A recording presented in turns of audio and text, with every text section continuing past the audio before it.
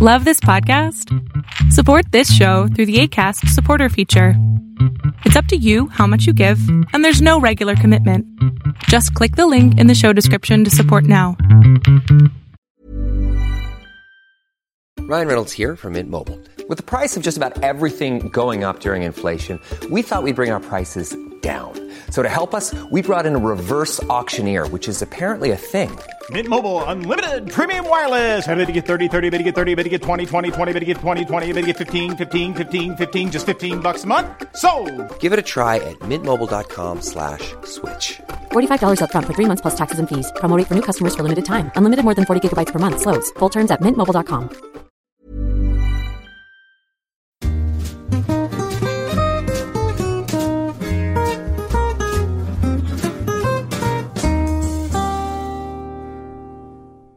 Hey, what's up, friends? My name is Andre, and this is the Tennis and Bagels podcast. And this is a podcast about everything tennis, about professional, recreational, and just essentially everything in between.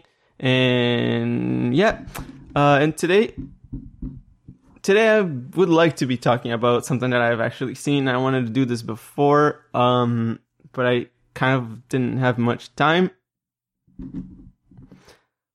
And there was just way too many things going on tour. Actually, not on tour, but outside of it in the tennis world. Like all of the drama that's been happening at Adria Tour and crazy exhibition matches and, you know, pandemic and all of that crap over there. I'm not going to talk about Kyrgios versus Boris Becker, by the way, because I think it's boring. And you can catch all of that on Reddit and anything else. Like I'm not adding anything to that. I just kind of like wanted to just leave this out of the way. It's not something that I'll be touching on at all. I think it's annoying. It's just kind of like gossip in a sense, and just let the stars deal with themselves. Like I don't care anymore.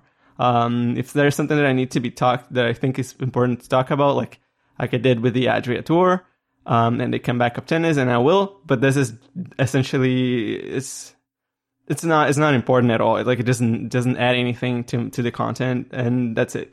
So yeah, that's out of the way. The thing that I wanted to do, and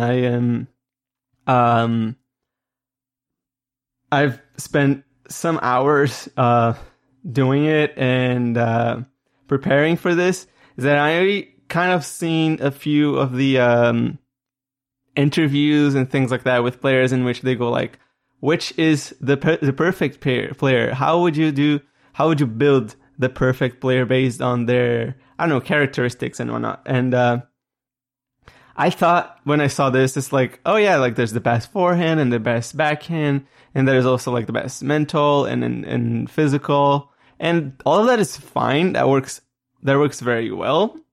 But it's I thought like, well, but some players have and yeah, some players have some different what's it called?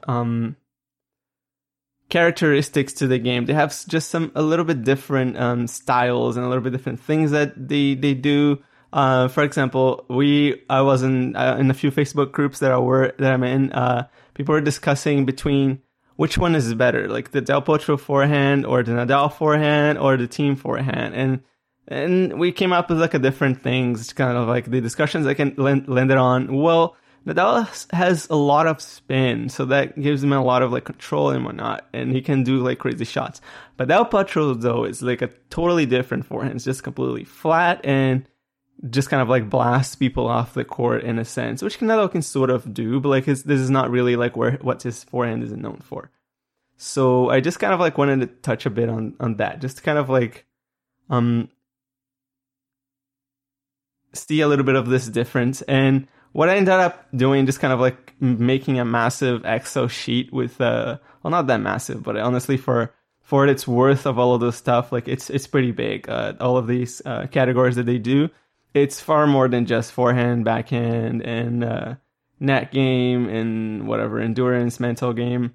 I've kind of like broken down all of these categories and I added a few, and I just kind of like, if we're talking about the perfect player, there is a few other characteristics to it, and I just kind of like added some little things that weren't there before, and just kind of like, you know, and I just kind of like went off to to the internet and looking for players and just kind of like trying to watch some videos and see where I could place them all in. But here's the thing. I can't just kind of like to, before I go into the sheet, is a few things that I need to add to it. Is one, I'll make tons of assumptions because some of the stats you can't find readily online. I went to a few, I found a few databases for tennis, including the ATP one, which by the way, I'm doing this is the men's perfect player. I think I will do a women's perfect player as well, maybe next week or the week after. But they don't have all of the stats that you would like to see in a certain way. Like for example, winners to unforced ratios, winners to unforced errors ratio, or forced errors caused by the players are like, I don't even know. Unreturned serves. I think that there's not a statistic about that. You can find tons of statistics, don't get me wrong, but like those types of statistics are not really readily available. And some of them are just kind of like really just obscure. Like for example, if you want to do like how many slice winners they make, or like how effective is their slice, of like how many good volleys they get off of their slice shot backhand, or like how high the ball bounces on the court off of his backhand slice, like how many meters does he stay like on average from the baseline, which is, and all of that, like you can compare, because players are human beings, we cannot forget that ever. It's that they change throughout their careers, and they make different decisions and they make different adjustments, so they become different players. So you can kind of go ahead and just make a few things sort of like, oh yeah, I want to pick this player from this year in this particular year, and even you can even drill it down to like a single match. Like it's just how crazy it is. Like you can just kind of like go like, oh yeah, I want, I don't know, Lucas Rosal from the 11 or 12 match, something like that, and against Nadal, like he played a perfect match, whatever. So that's kind of like the player that you want to pick for that type of stuff, which you can do. I try to make the approach a little bit more like career wise. And another thing that I kind of did was just, because I had to make some assumptions, and I'm pretty young, I'm only 27, so I didn't watch a whole lot of players that are considered all-time greats. So what is the deal now is just kind of like, I kind of had to find some videos that I could watch from them, right? So immediately I just kind of had to discard a lot of people from before the Open era, because televised things were a little bit harder to find, and tennis popularity was different, even though it was growing a lot and very fast, and there was, players from all over the world and whatnot, but it's still harder to find. It's even hard to find sometimes like good matches, good footage from the 80s. And the 80s is when we get like a whole lot of players like John McEnroe, Ivan Lendl, Bjorn Borg, and late Jimmy Connors. And so, yeah, it's kind of rough. So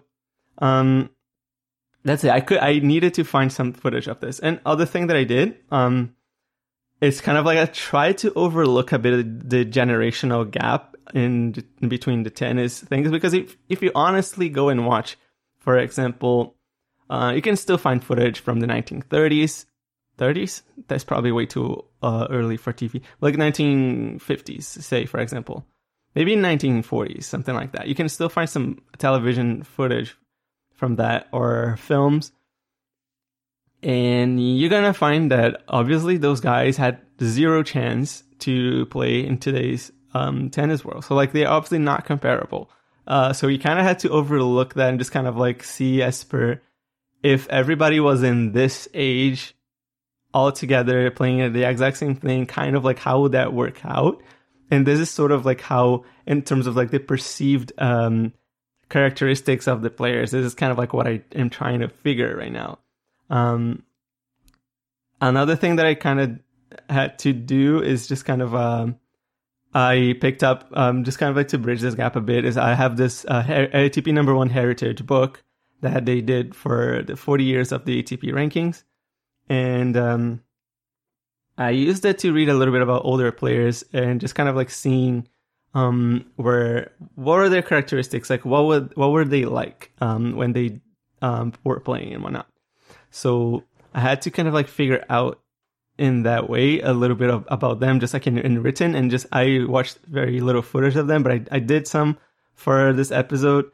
And a very important thing that I'm going to do as well, because as I mentioned, I didn't do all that much research. I did as much as I could, and I spent some time building my sheet as well, is that I'm not going to be looking through all of the statistics for all of the things. And as I mentioned, it's really hard to find various statistics that you would be able to probably like pinpoint, oh yeah, this guy is better in this department than in that department. And it's so subjective. It gets to a point it's kind of like there's just no way to know. So it has to be a little bit first surface level. You kind of have to kind of like give it a blind eye to some things, you know. So yeah, for example, Ivo Karlovic has saved like 80% of all his breakpoints, but he still doesn't manage to win a Grand Slam. So, you know, that kind of like says a thing. It's not necessarily about the percentage, but also about what point has been won at what time. So there's a lot about like how tennis works as well. It's not necessarily just the percentage of doing something, but the timing of doing it as well is really important. And another assumption that I have to make about this is that if we're talking about the perfect player, this player cannot have a specific style.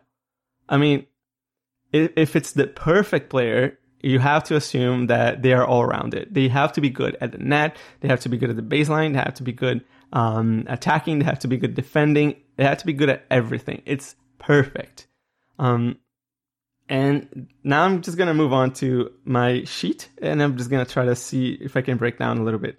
So I divided it in, obviously, what I could pinpoint a little bit was physical and mental categories. So those are my major categories that I have. And then I have subcategories in those. For the physical, I have the forehand, the backhand, serve, net play, fitness, and then general characteristics. For general characteristics, I'm going to develop flesh this out a little bit later. But the mental, I have creative, like creativity, consistency, toughness, focus, accuracy, strategy, and desire. And I think those are probably the most subjective of all those, because for the physical can kind of still like say, oh yeah, like you get all the statistics and whatnot. But for the mental, that's when the subjective gets in. That's when all of the physical abilities are affected by the mental. Like we are one body, and mind is we can just be two separate things. So it's kind of like impossible to isolate all of those variables. So, and by the way, this is like me nerding very much about tennis though. Like it's kind of, I'm pretty sure I'm like within the 0.5% of people in the tennis fans in the world that would go this far into doing something like that. Like I am pretty sure that a lot of my friends would be like, yeah, I'm just going to look at it like for 5 seconds and that's it. Like I would rather not like go too much in depth into this. But obviously there is a 0.001% that will find those statistics. And if they can't find it, they will watch the matches and then they're going to pick them. They're going to make those statistics themselves. So I'm not the ultimate tennis nerd, but I'm pretty high up there, I believe. So, and the last thing that I'm going to say about the sheet, before I jump into all of this subcategories, which will make the forehand, the backhand, the serve, and etc., is that I kind of picked that a bit from, I developed out of the Tennis Elbow character sheet, in which they have forehand, backhand, volley, service, fitness, and special. The forehand, they have power, consistency, precision. The backhand also. And service also. For fitness, they have speed and stamina. For special, they have lob, drop shot, and counter. And the volley, they have net presence, forehand volley, backhand volley, and smash. So I picked up most of these things that are there, and I kind of like built my own type of thing. So without even further ado than what I've been doing, just kind of like explaining my thing, I'm just going to go into it. I'm going to go into the depths of what most tennis fans would probably not be looking into. And by the way, this is my ultimate list without looking at statistics, without being thorough about this.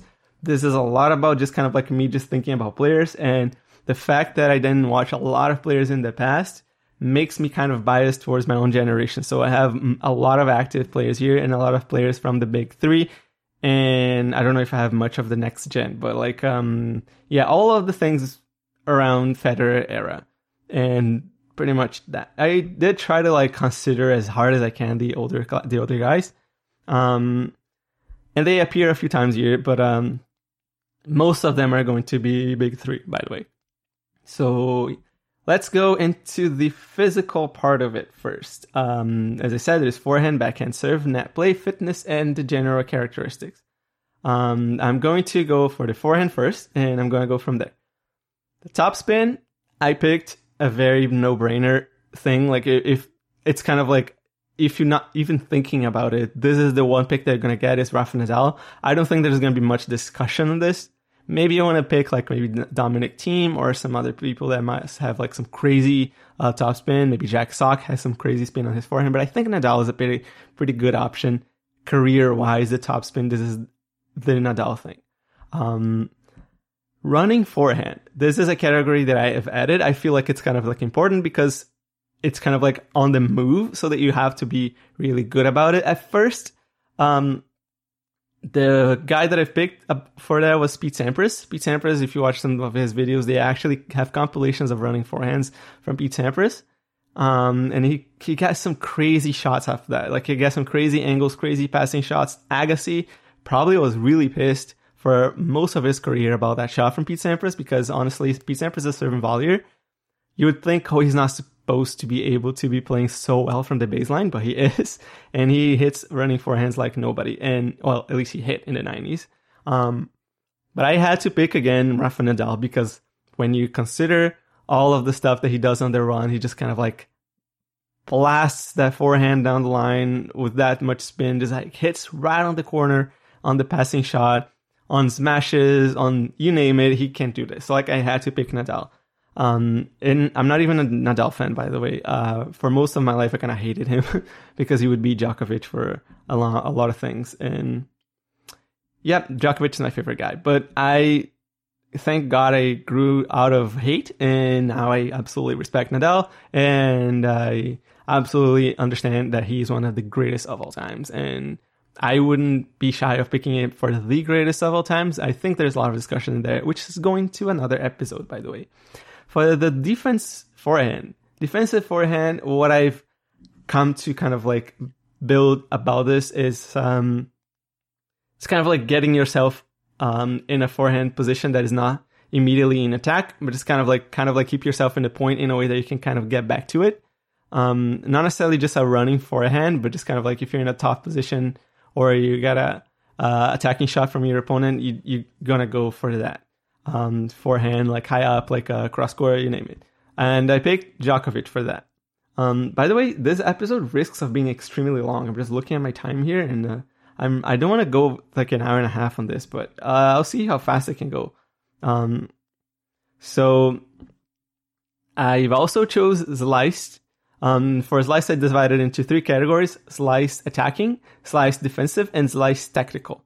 The difference between Slice and attacking is just actually trying to like bother your opponent, like making sort of like an attacking shot, like when you disguise a drop shot, but you actually like slice it onto the court. And for this category, I picked Nick Kyrgios because I think he uses it most often than everybody else. I thought of like Nishikori and Federer, but I think Kyrgios is the one trickier that would be using this the most, and in a way that's effective, honestly.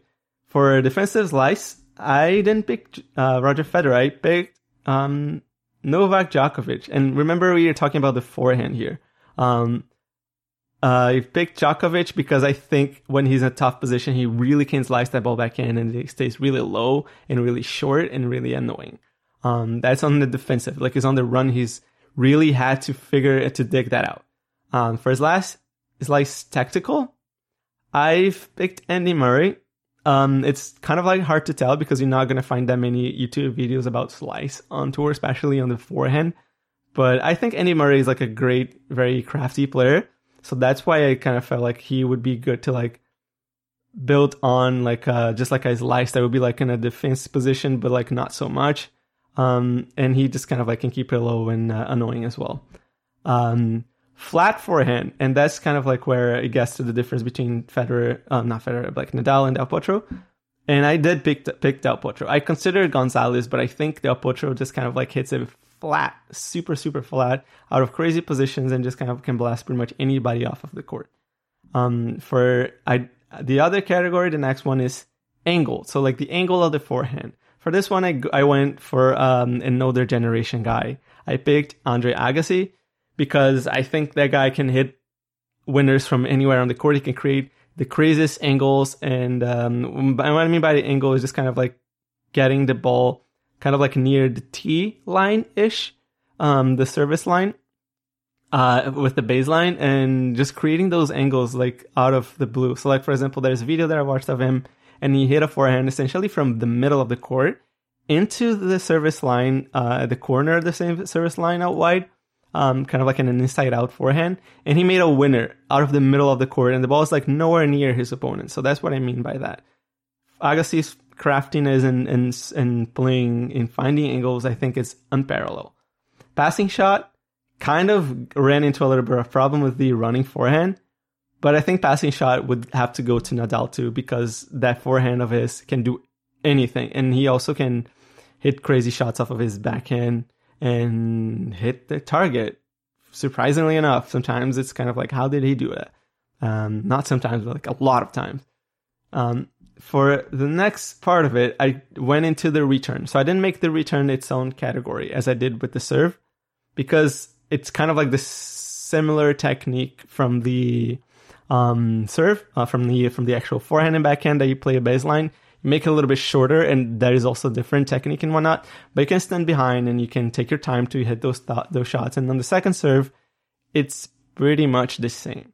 So for the returning of the first serve, returning on the first serve on the forehand side, that's when I picked Fernando Gonzalez from Chile, because if you watch so many of these videos, he just kind of like smashes that ball back into the court, cross court normally. Off of this first serve, it just has such a short and powerful swing of the forehand. The first serve is just completely negated. So yeah, return on the second serve, I had to go with Federer, because if anybody scares you more than on the second serve, he really goes for it on the second serve. He has time. If he gets on his forehand, he's going to punish you. So that's why I picked Federer, because of that. He's very opportunistic. For the lob, defensive and offensive lob. What I say by that is defensive lob is kind of like in a very tough position. You just kind of had to hit a shot and then you hit a lob, because it's kind of like, it's very common. For attacking lob, it's kind of like guy hits a poor passing shot, or you force them into the net and then you lob him.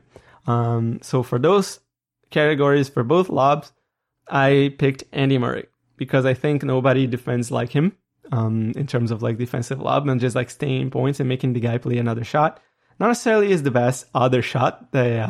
He's not necessarily going to put himself in an attacking position, but he can stay in the point for a very long time, and he wins very often with that. An attacking shot also, I think nobody hits a lob like Andy Murray. Counter shot, and that's when I ran into a lot of problems, because it's like I already have running forehand. But I picked Nadal again, because I think Nadal can just kind of like muscle up any attacking shot that you hit at him if he has time. If he has time, but like if he has any inch of an open court, I think he's gonna take it. Like you can see so many times they just kind of like Federer hitting into his forehand and just kind of like he just counter punching it back down the line is just pretty damn ridiculous. Next category is a drop shot. For the drop shot, I went with Andy Murray. I think Andy Murray just kind of like disguises his drop shots really well, and he plays off of the forehand more than other guys on tour, I think. So I do think he's got a great, especially inside out forehand drop shot. For the forehand down the line, I went again with Nadal, because if you mix up all of the things that he can do, and like he just can change direction so easily, and he's so accurate with that shot, and just kind of so deep as well. I don't think anybody really compares much with Nadal. He's really consistent with that too. And by the way, this is tough because I have consistency in my mental game. So that's when it comes to be a very difficult point into telling, just kind of like separating, isolating those variables. The next one is the forehand cross court. And this kind of like an attacking shot, by the way. You can just kind of like say everybody kind of has the same sort of forehand in a sense. Like they kind of can stay in a rally for a long time. But it's not really pushing, actually making something happening. Del Potro, I think he hits like a cross court forehand like nobody. Just watch the 2009 final against Roger Federer. It's insane.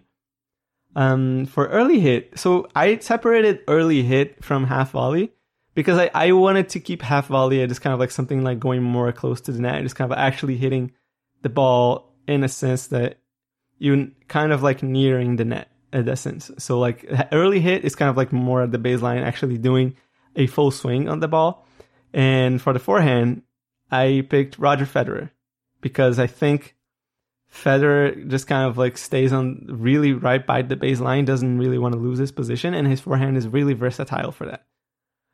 For the approach shot, which is obviously everybody knows, there's like a short ball that drops near the service line or anything, and you kind of like it can take advantage on that and like play an attacking shot for a winner or for setting up for a volley.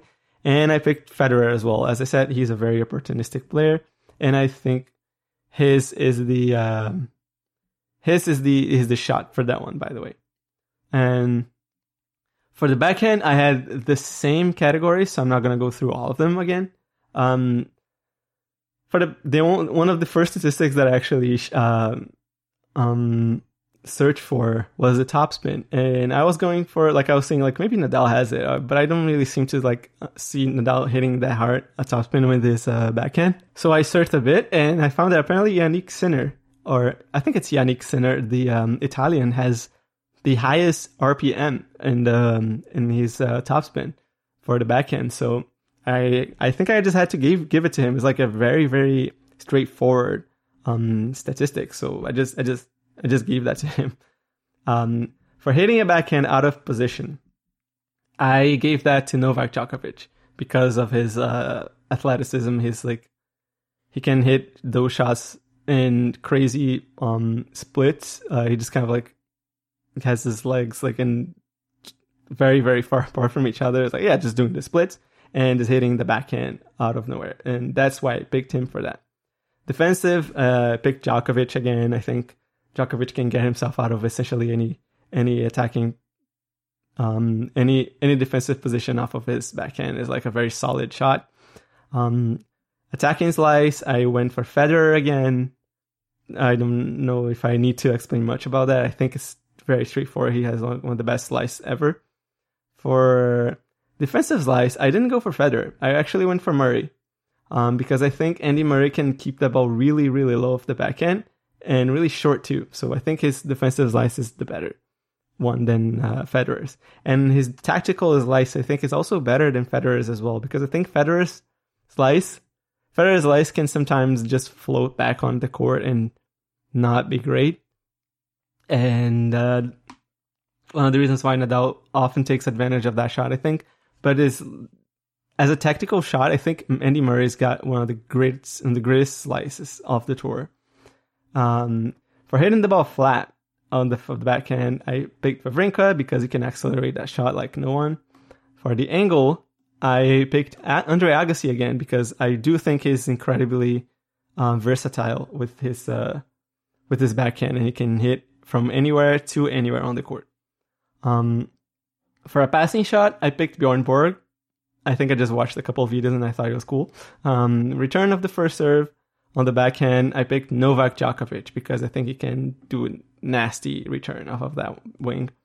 For the second serve, I went for Andy Murray.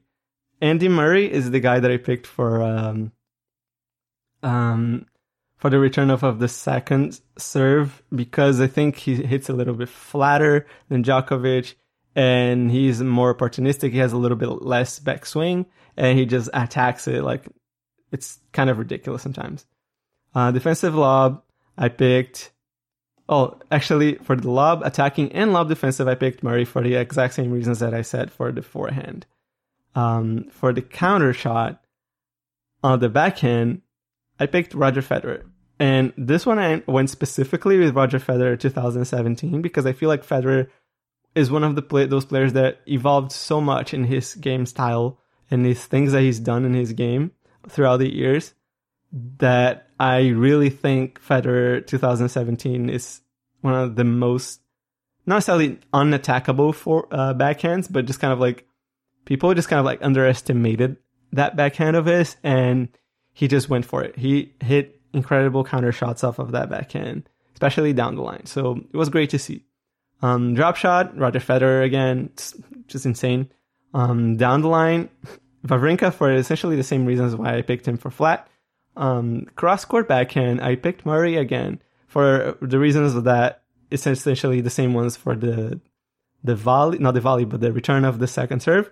But also because he really likes to go back, he really likes to go cross-court with his backhand, not so much down the line. And maybe that hinders his game a little bit because of that, but his cross-court backhand is amazing. For the early hit off of the backhand, Andre Agassi, I really don't think anybody has ever hit backhand so early as he did.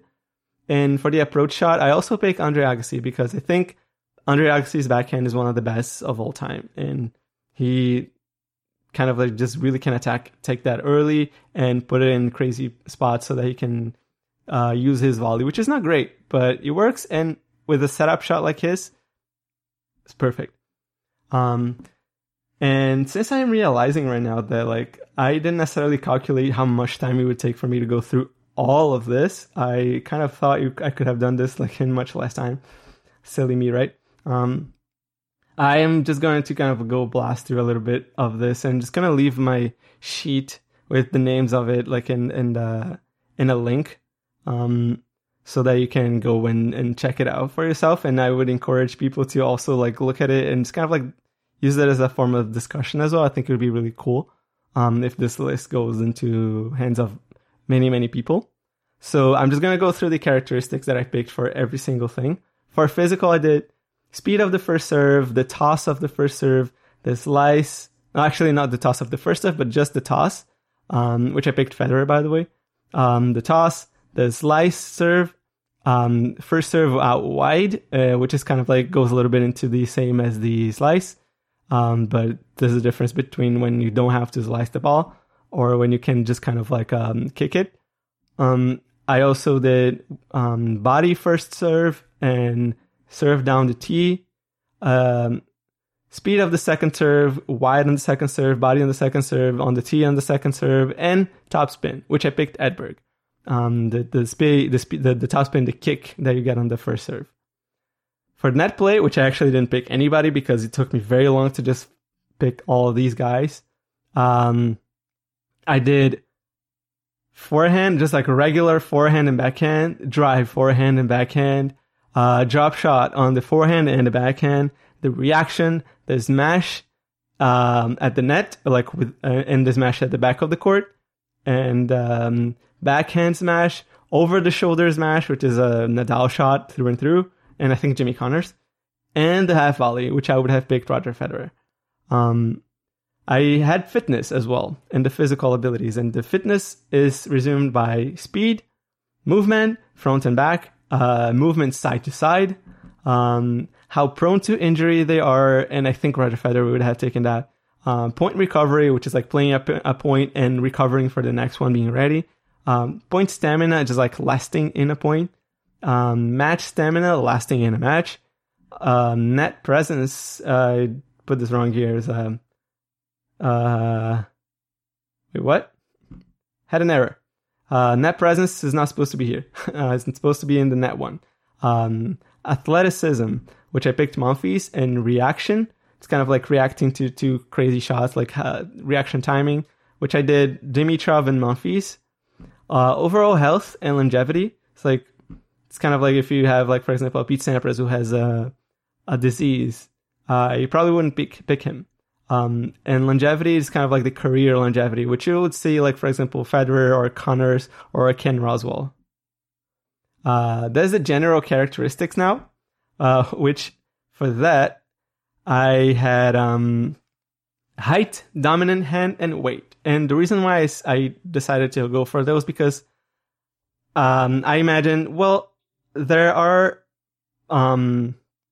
players that are tall and they serve really well, but they don't move very well because of that. And I decided this wasn't like an important, maybe there is like an average height, which is perfect for playing tennis, and dominant hand as well. I think going lefty has a really great advantage. And also the weight, I think it helps a lot. Maybe in if you're too heavy or if you're too light, maybe you can lose power or lose the speed. And that was it for the physical characteristics. And for the mental, I'm just going to do exactly as I did here. I'm just going to kind of like speed through them and maybe just like say who I picked. But I won't explain very much. I just kind of like explained a little bit, I think, because I kind of wanted to really just explain a little bit of the characteristics of it and why, and kind of like my mentality of like why I would pick those players. And how also it's hard to separate the mental from the physical. So now we go to the mental part of the game. And for those, I had those characteristics, those categories rather, creativity, consistency, toughness, focus, accuracy, strategy, and desire. For creativity, I had shot variety, the twinner lob, and the trick shots. The twinner and twinner lob, I just kind of like made them separate because they happen so often in the game. I just kind of felt like, well, it's kind of fair that it wouldn't just be like a trick shot anymore. Like a trick shot is something that is kind of like just very unusual, that barely ever happens. They just kind of like to improvise on the spot. And shot variety is just kind of like being able to pull off most other shots in the game well. And for that one, I picked Roger Federer. For trick shots, I had Haase, Cuevas, and Kyrgios. I couldn't really pick one of those in between those, but you kind of like get what I'm trying to say. Also, there is Benoit Paire in the trick shots, which I forgot to put, but he's also insane on that one. For consistency, I just had forehand, backhand, the serve, and the net. It's just kind of like how consistently good they are throughout. It's kind of like, oh, if you have like a forehand like Del Potro, or like a return, or like a cross-court backhand like Murray, but you don't ever use this very much. You just kind of like, you're able to hit it, but just don't. I think it's like a mental thing, just consistently be good and do those shots very well. And for this, I had forehand, backhand, serve, and the net. For those, I picked Nadal, Edberg, Karlovic, and Sampras. Although for the net, there's a plethora of net players and serve and volleyers that you can choose from. So it's kind of like incredibly subjective. I didn't really do much research at all for that. I had toughness. Toughness is divided by dealing with tough points, dealing with tough conditions, coming through in a bad day, and hitting hard on tough points. So it's kind of like really just kind of like not becoming just a pusher when things are tough, and just kind of like really dominating your mind in the sense that you're still going to win that point on your own terms, and or just like winning when the conditions, like when it's too windy or it's dark or you have to come back on the other day. Coming through in a bad day was by if you're losing and say like for example you're just can't get a shot right, but you still push through it. You can still find a way to win. That's coming through in a bad day. And hitting hard on tough points was like when it's kind of like a pressure point, really, like a break point down or a match point down or a match point up even. That you would still not just push the ball in, but actually come out hitting and accelerating on the ball. And for those I picked, Djokovic, Curtin, Federer, and Nadal. Again, very subjective, very little research done. And for the focus, what I divided as for is like just two little characteristics is ability to concentrate, which is not too many terrible enforced errors or drops in the performance. And that's kind of like throughout a match. So you play a consistent level of good throughout the entire match without too many drops and hiccups. But also without dropping, without just kind of like being in a low level altogether. For the consistency throughout the season, it's pretty straightforward. It's kind of like you play well the entire season and not just kind of like doing the grass court season or just the Australian season or Pacific Asian season or indoor court season, stuff like that. So like playing well in essentially all of the surfaces. Had accuracy as well. For accuracy, it's really just how, well, you can hit a really big forehand, but it doesn't really necessarily do much damage because it's not really in that specific spot that is going to hurt your opponent.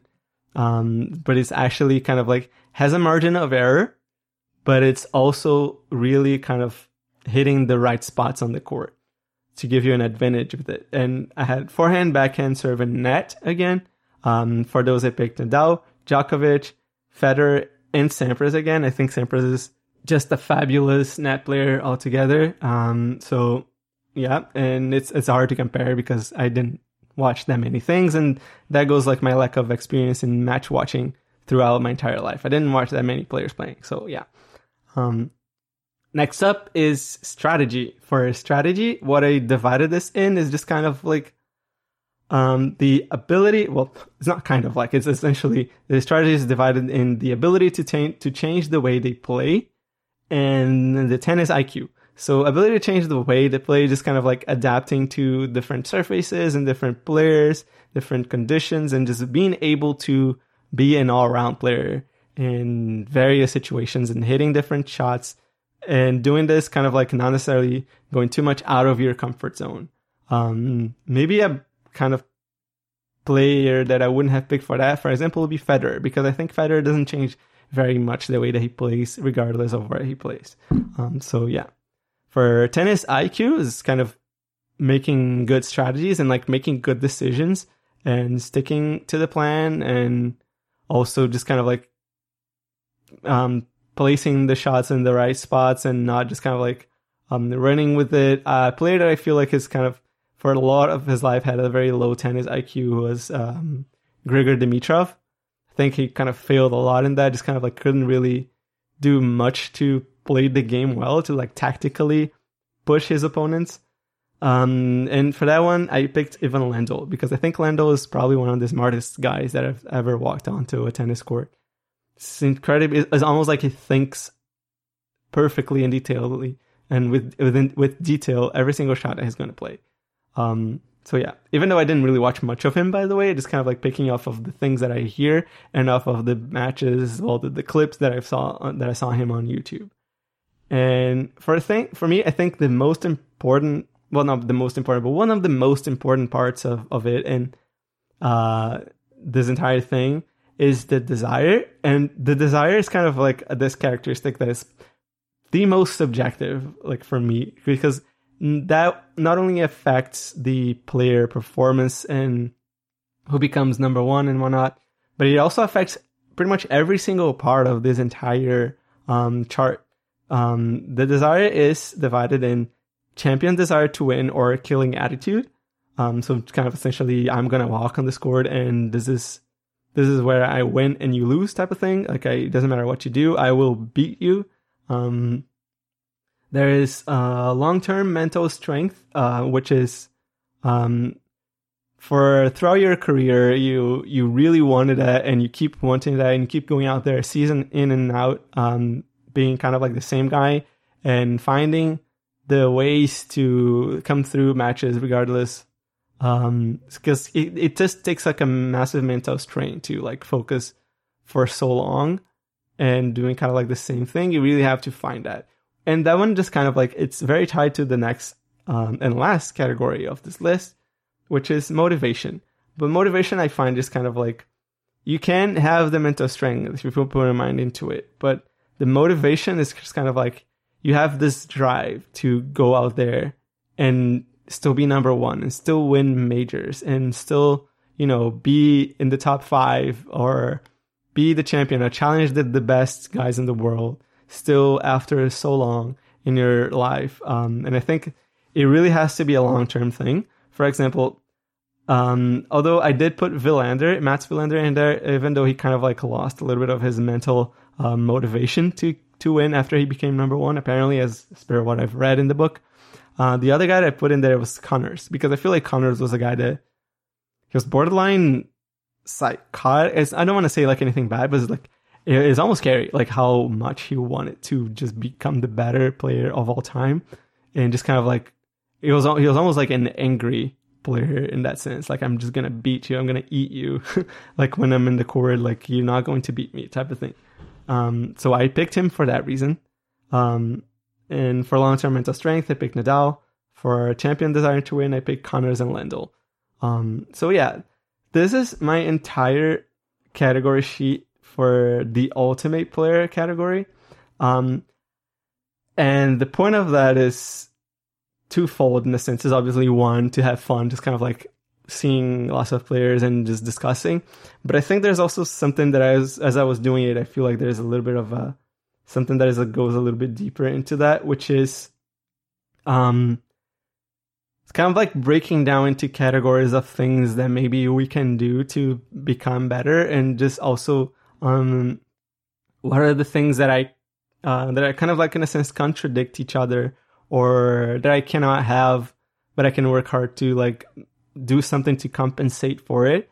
And I guess it's really good too for just kind of like recreational players like us. Just kind of like look at this. Like I look at this and I'm like, oh well, there's a lot of things that I can do better. There's a lot of things that I can get better at, and very specific things to focus on. So yeah, this is my ultimate player category sheet. I don't even know how many players I've put into it. Let me count for a second. So I had 21 players listed in this thing. So, and quite literally you could have a player for every single one of these categories, and I have no idea how many there are, but probably some. I think I could easily have like 100 categories in here for things. So this is really massive tennis nerdy here. I don't think you can. Well, you can even, and I even left space so that like I can find even more categories, subcategories, but I also kind of like maybe would advise against trying to find little by little, because otherwise you're just getting to a few details. Like it's also important to try to figure out where is a category that you can just kind of like find a parallel with others, just kind of like a category that covers another. Just to kind of like not just go too much into detail and just kind of like becomes like kind of a little ridiculous. For example, I don't necessarily care much about the spin of the drop shot to the side or not. If the drop shot is effective, it kind of doesn't matter.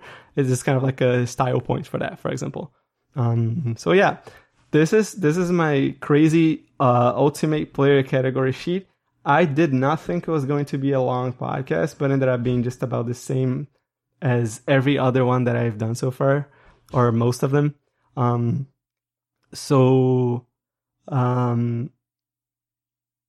That's it. This is my ultimate player category. I really hope that you download it and then you have fun with it. And I'll see you next time. I will probably try to do the WTA ultimate player, and I might use that one for a greatest of all time category as well. Well, not category, but I have this word imprinted in my mind right now.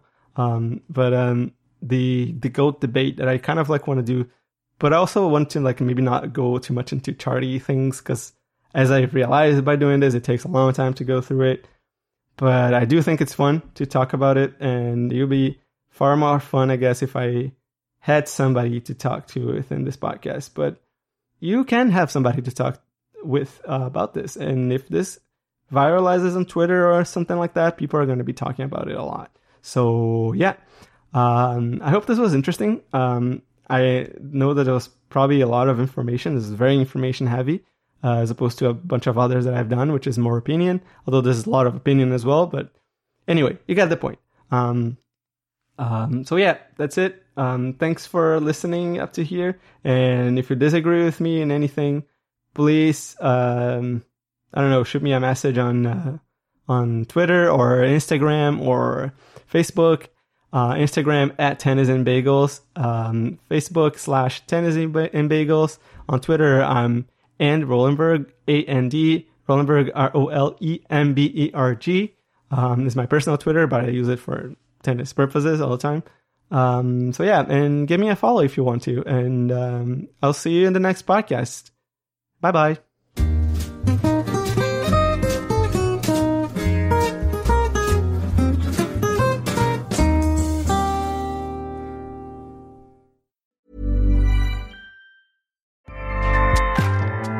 Acast powers the world's best podcasts. Here's a show that we recommend.